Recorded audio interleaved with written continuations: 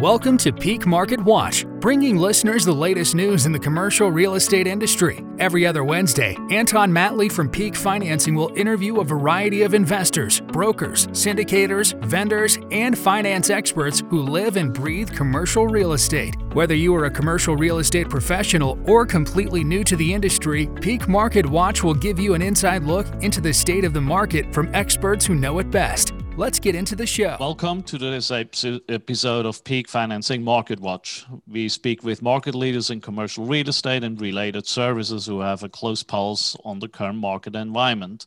My name is Anton Matley, co-founder and CEO of Peak Financing. My co-host today is Faris Musa, one of my fellow board members who is also a principal with Disrupt Equity that actively invests in and manages multifamily properties.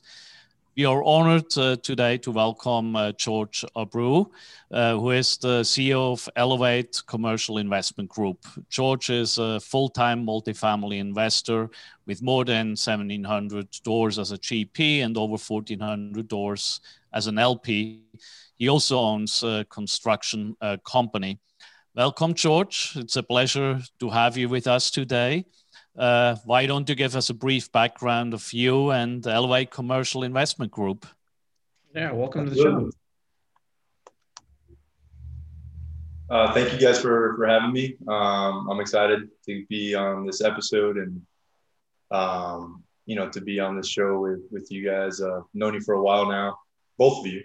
So as far as my, how I got to this point and a little bit of my background. So I started investing in real estate about 15 years ago, started in single family at first, started doing a lot of fix and flips. I really kind of fell in love with the transforming a property, taking these really ugly, the uglier, the better was what we said back then. And then, turning them around. So I wanted to scale the fix and flips, and that's what kind of led me into opening the construction company. I got burned a couple times and decided to bring the construction in-house. That worked, and it got us to the point of doing maybe 40 to 50 single family homes per year. And then started doing smaller multifamily properties to the point where I started doing new development as well. And then about 4 years ago, I kind of looked back and everything I had done to that point was very transactional, from one deal to the next. And I hadn't really worked on building that cash flow and that passive income. And my family was starting to grow, and I felt like that was the direction I needed to take to be able to gain more time. So that's when I started looking I was introduced. So I had a client on the construction company side that was a syndicator in multifamily. We were doing some renovations for them. And he introduced me into what a syndication was and how he purchased that property. Before then, I had no idea. I thought you had to come in with millions and millions of dollars to buy these apartments, that you couldn't pretty much gather other investors together to purchase the property with you. So once I learned that, I became obsessed with it. I got well educated on it and started tilting my focus towards large multifamily properties. Now to the point where we're actually closing a deal tomorrow, and that'll put us about 2,100 units and looking to grow quite a bit this year. Yeah, so it sounds like really, it's the thing I think a lot of people see, right, is, they're doing a business, their day job, right? Whether that's construction or something else, you realize that's a cash business. You're making money, right? But you're not necessarily building wealth. And those are two different things, right? And yes, you can invest the money you make into building wealth. But, you're kind of doing the doing, right, is how I like to say it, and less of working on the business. You're working in the business instead, right? And I think you came to the same realization that I did as well, right, which is, it's not scalable, right? And really larger apartments can be bought, right, with a group, and you kind of learn what syndication is, and you realize it's not about one person bringing $10 million, right? It's about collective bringing $10 million and kind of having that common goal, that common shared interest. Yep, you nailed it. So then let me ask this. I mean, so what's been the biggest, surprise, right? Kind of with that transition, that change, right? Biggest surprise. That's a good question. I'm just going to put you on the spot because that's kind of how I do it, right? So, and it just, and maybe here, I'll give you a little more context to you, right? Came from the construction world, you knew how to do construction, you knew other operators, right? Because they were your clients. And, you maybe had this, I want to say this romanticized vision of what syndication is, right? And so now you're doing it, right? And what was kind of didn't really match what you thought. I'll put it down. One thing I knew coming in, I knew it was going to be a lot about relationships and networking, which was very different from what I had done before, at least with the single families. So I wouldn't say it was a surprise, but it definitely confirmed what I was thinking going into this. So I've had to focus a lot on building those relationships and networking with others. And it's really a team game, like you said, to be able to take these down. One thing that maybe was a surprise to me was I kind of underestimated how much I was gonna have to move my companies around to kind of adjust and move some into the right seats and get rid of a lot of staff. Honestly, I had to kind of slim it down with the volume of single family we were doing. We had a pretty large staff, and with doing the multifamily, it's more of having less of a staff, but I don't want to say more talented, but more focused on their trade for sure. Very good. So early on, I think you partnered up with a pretty sizable company. How did you find each other? Was that through your construction company initially, or was that you actively sought them out as a potential partner? Through networking. It goes back to networking. I decided I was going to go to pretty much any live event that I could find that had anything to do with multifamily, and through that I met one of the principals, and actually I take that back. I knew them already, and I saw them again at the event, and we kind of started building back up our relationship there, and ended up partnering on some deals. Very good. So again, right, your network is key to everything you do, right? Mm-hmm. Yeah, and then that's what it is, right, with this business. That's, I think, why we all do this. That's why we're doing these podcasts, right? The people is really how you grow this business, right? You figure out who's looking for what, how do you add value, and you continue together, right? And, being a GC is probably a very good piece, right? Because that's something that not enough people have that expertise, so it's not saturated. And it's a good dynamic into other operators, right, such as us. I'm not an expert in GCing, right? We partnered with people and they've added value for that piece. And, they've gotten a piece of the pie for that as well. And so I think for those listening, right, understanding that and realizing this business is not about how do I scratch my own back. It's how do I scratch your back, and in return, you scratch my back, and together, all of our backs are scratched. All right, there's my analogy. Yeah, I always say, find that one aspect in multifamily real estate that you're really good at, and then bring that to other groups. And like you said with the construction, that was what I saw right away. A lot of the operators don't have that experience, and yet, I know I can step foot on a property and give you a ballpark of what the CapEx is going to be within an hour. So that's, so focus on what you're best at, and then bring that to other groups. Absolutely. And so let me ask you this. What's been the hardest thing you've seen so far? So I asked you earlier what was different than what you expected, but what's been the most difficult thing? And you can be candid, right? Yeah, no, I always say it the way it is, man. The hardest thing has probably been um, I don't want to say just asset management, because I feel like a lot of people already say that. And once you get some good systems in place, it does become easier. But maybe just building out the system, the team, and doing that organically. I don't want to push and build too much on the team without having the deal flow and the work there, obviously. Yeah, and maybe, and I'll answer that question too, to be fair, right? So the hardest thing from what I've seen as well is just it's operations, right?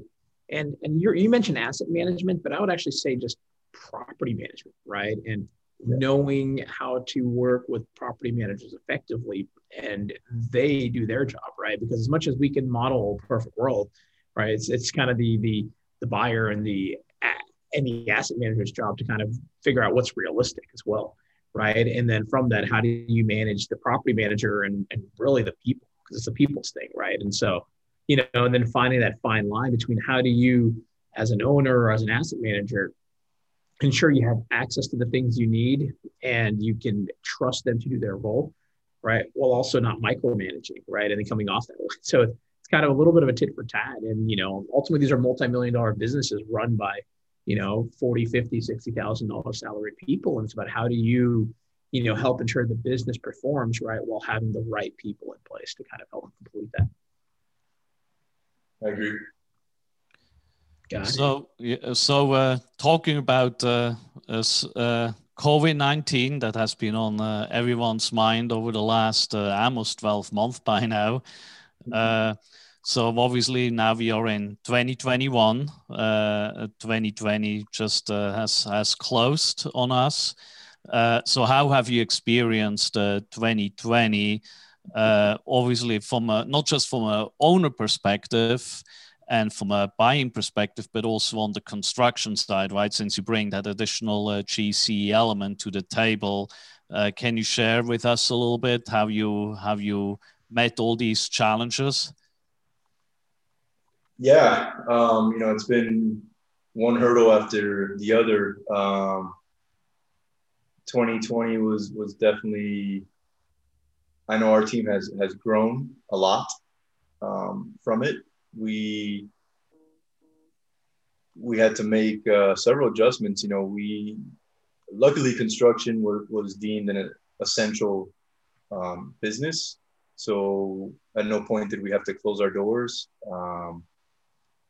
We did have to implement safe practices and whatnot. And we were able to continue with some projects. We did have some projects get put on hold. And, we've asked our team members to put on several hats and really step in and kind of get in the weeds with us. And, luckily they have.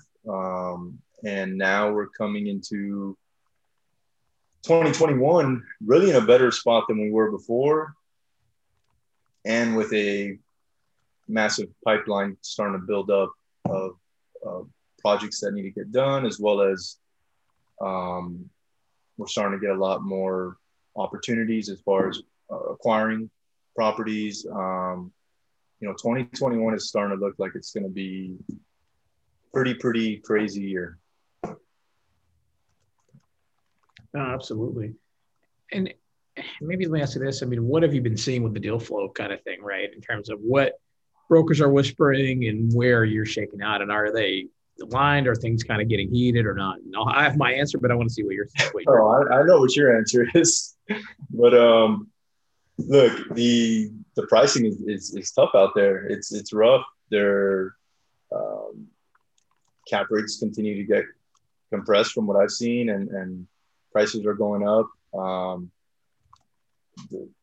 The good thing I've seen is that lenders obviously are still being very aggressive and offering great terms, as well as the bridge loans have come back into play. And I've been able to spot opportunities more on deals that would require a bridge loan, unstabilized deal.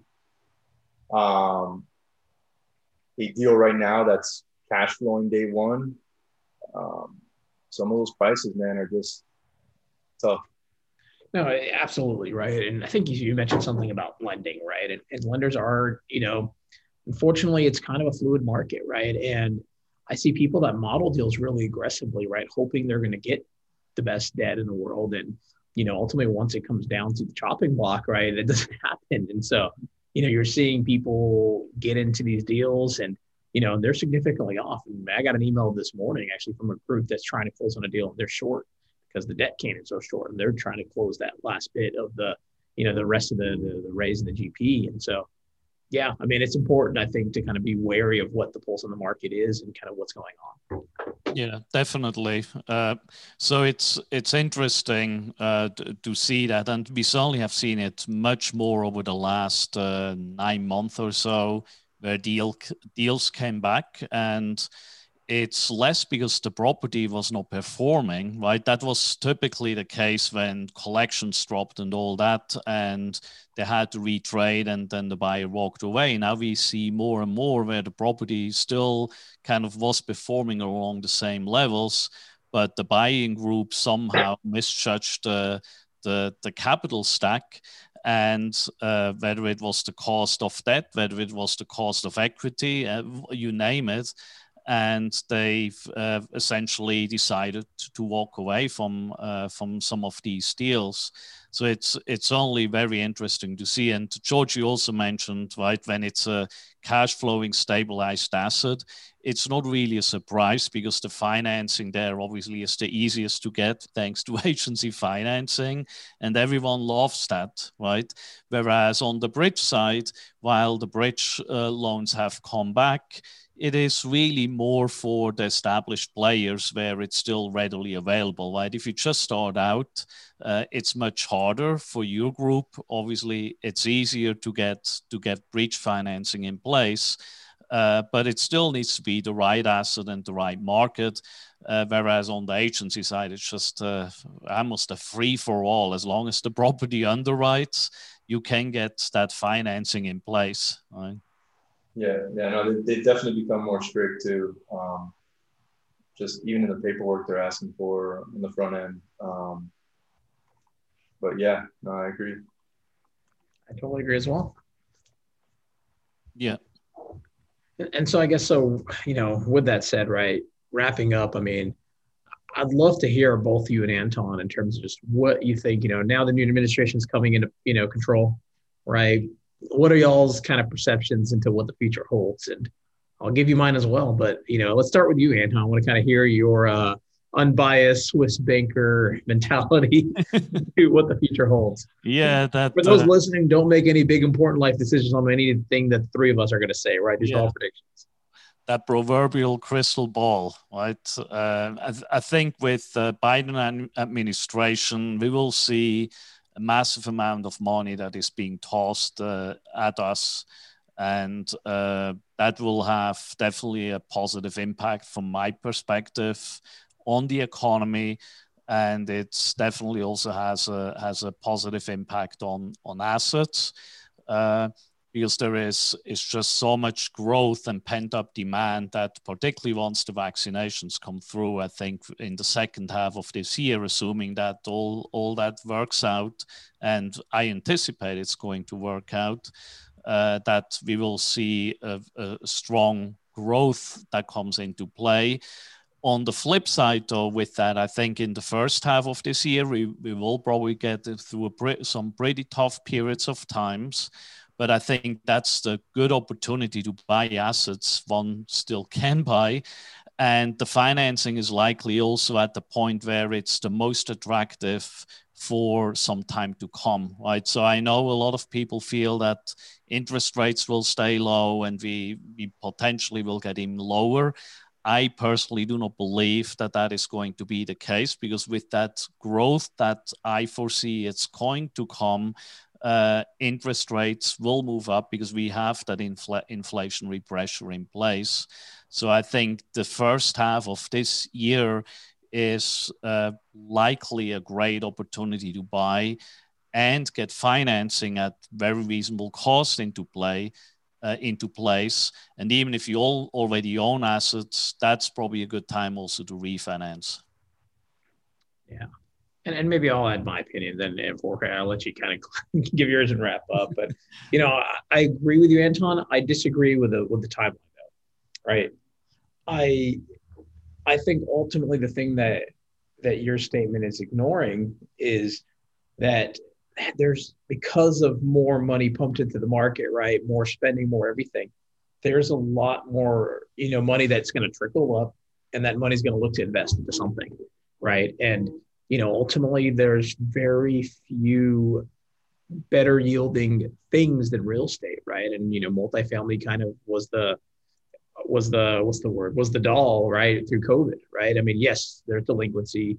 Yes, some better than others, but ultimately, it was resilient, right? It did okay, right? Versus things like office or hospitality got completely crushed.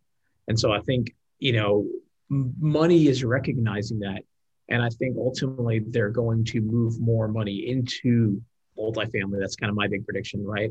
And looking for yielding plays. And so I actually think cap rates will compress probably throughout the rest of the year. And maybe, from there, we'll see what happens. But I think it's, I think your timeline is a little bit too tight for me, right? So I think it's a little bit longer before we really start to see, inflation impact interest rates and, pricing.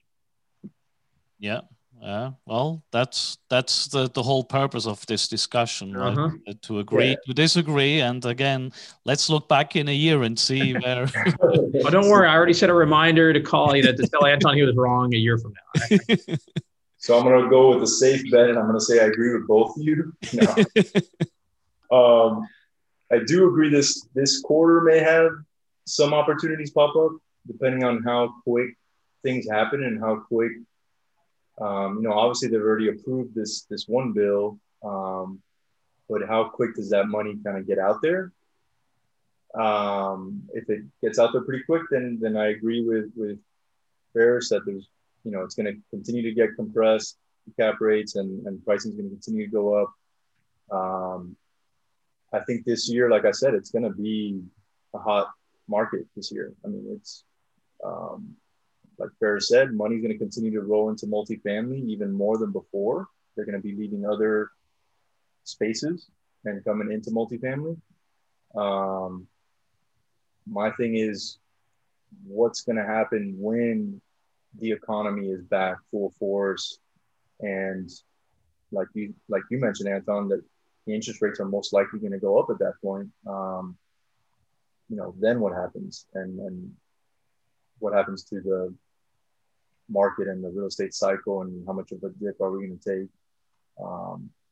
That stuff I just don't know, but this year's looking good.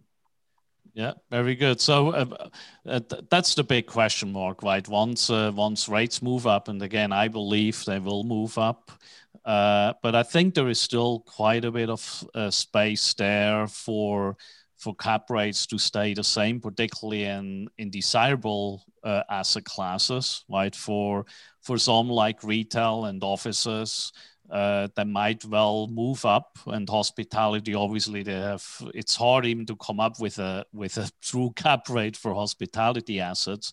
But when it comes to very desirable assets like multifamily, there is only an opportunity for interest rates to move up and the cap rate still stay stable, right? Because the delta right now is still pretty big, and historically that still could shrink without putting, from a historical perspective, at least put pressure on the multifamily cap rates, right?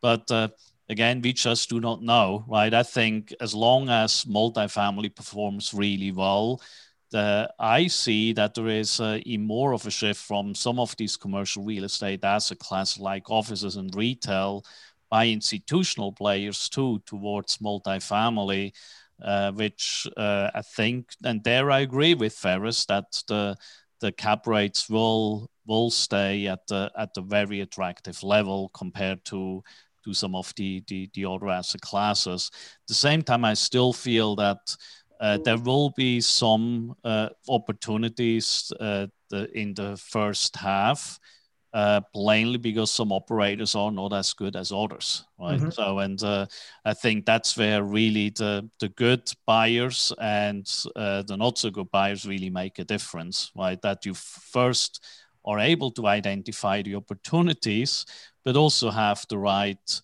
partners and capital in place that you can take advantage of those. And that brings me back to that bridge loan discussion we have had before, right, with George, that not everyone can take advantage of these opportunities because they don't have the experience and they don't have the backing that is really needed to get these deals done. Yeah. What are you guys' thoughts on converting office or hotels into multifamily? I like the idea. I think it's not as cheap as some people know, but hey, you know what? I happen to know a contractor and a GC that probably knows a thing or two about what it takes. So I think it's conceptually, it's great. I think it only works in certain areas in certain parts of town, right? Like, you know, I'm in Houston, I'm in the energy corridor. Does it really make sense? Like, do people want to do that kind of conversion, right? You really have to target a higher end finish, right? Because you're already dropping all the money to begin with. And so does someone want to live in a higher end quasi high rise in the energy corridor of Houston? Maybe not. I don't think so, right? But if you're in downtown Houston or downtown, name your city, right, it probably makes a lot more sense. And so I like the idea. I know someone that's doing it. I'm kind of wanting to sit back and see how that one pans out. But I mean, conceptually, I like the idea a lot, right? I think the most money you can make in real estate is where you buy something at one cap, right, based on one asset class, and you convert it to something else. And now you're just getting that immediate cap compression. Yeah, I personally feel the opportunities definitely are there. I foresee that it particularly is very valuable in the workforce housing space, right? It's extremely difficult, as you know, George, to build affordable housing at prices that make sense to offer affordable rents. And particularly offices, I'm not so sure because the construction cost, and tell me if I'm wrong, but I think the rehab cost there would be pretty significant. And I'm not sure that would make sense unless you go into a Class A environment. But to convert particularly extended stay hotels in some markets where there is a need for workforce housing, I think that's really a niche where I believe there is a lot of opportunity there. Yeah, no, the construction cost is definitely a lot less on the hotels. I mean, you've got the plumbing and a lot of the layout kind of there already. With office, yeah, you're talking about a lot of running a lot of MEPs. And, yeah, totally agree. Yeah. All right. Very good. So, George, do you have anything else that you would like to share with us before we wrap it up? Kind of interesting snippet. Yeah, I've got one more I can throw out there. So how about with some of this pricing, especially in the Class C getting so high in specific markets like Dallas and Houston, maybe is not that high yet, but comparing that to new construction, like some of these Class Cs in certain areas are getting close to what I can build something for. What are your thoughts on that? Yeah, I completely agree, right? I'm puzzled, particularly in DFW, right, where we see some of these C-class prices that are being paid that are at or actually above of a new construction, right? For even if it's a bare bone construction, right? And we really need to compare it not with a Class A building, but with a bare bones, let's say B- construction, and that is really puzzling me. What some of these buyers are paying.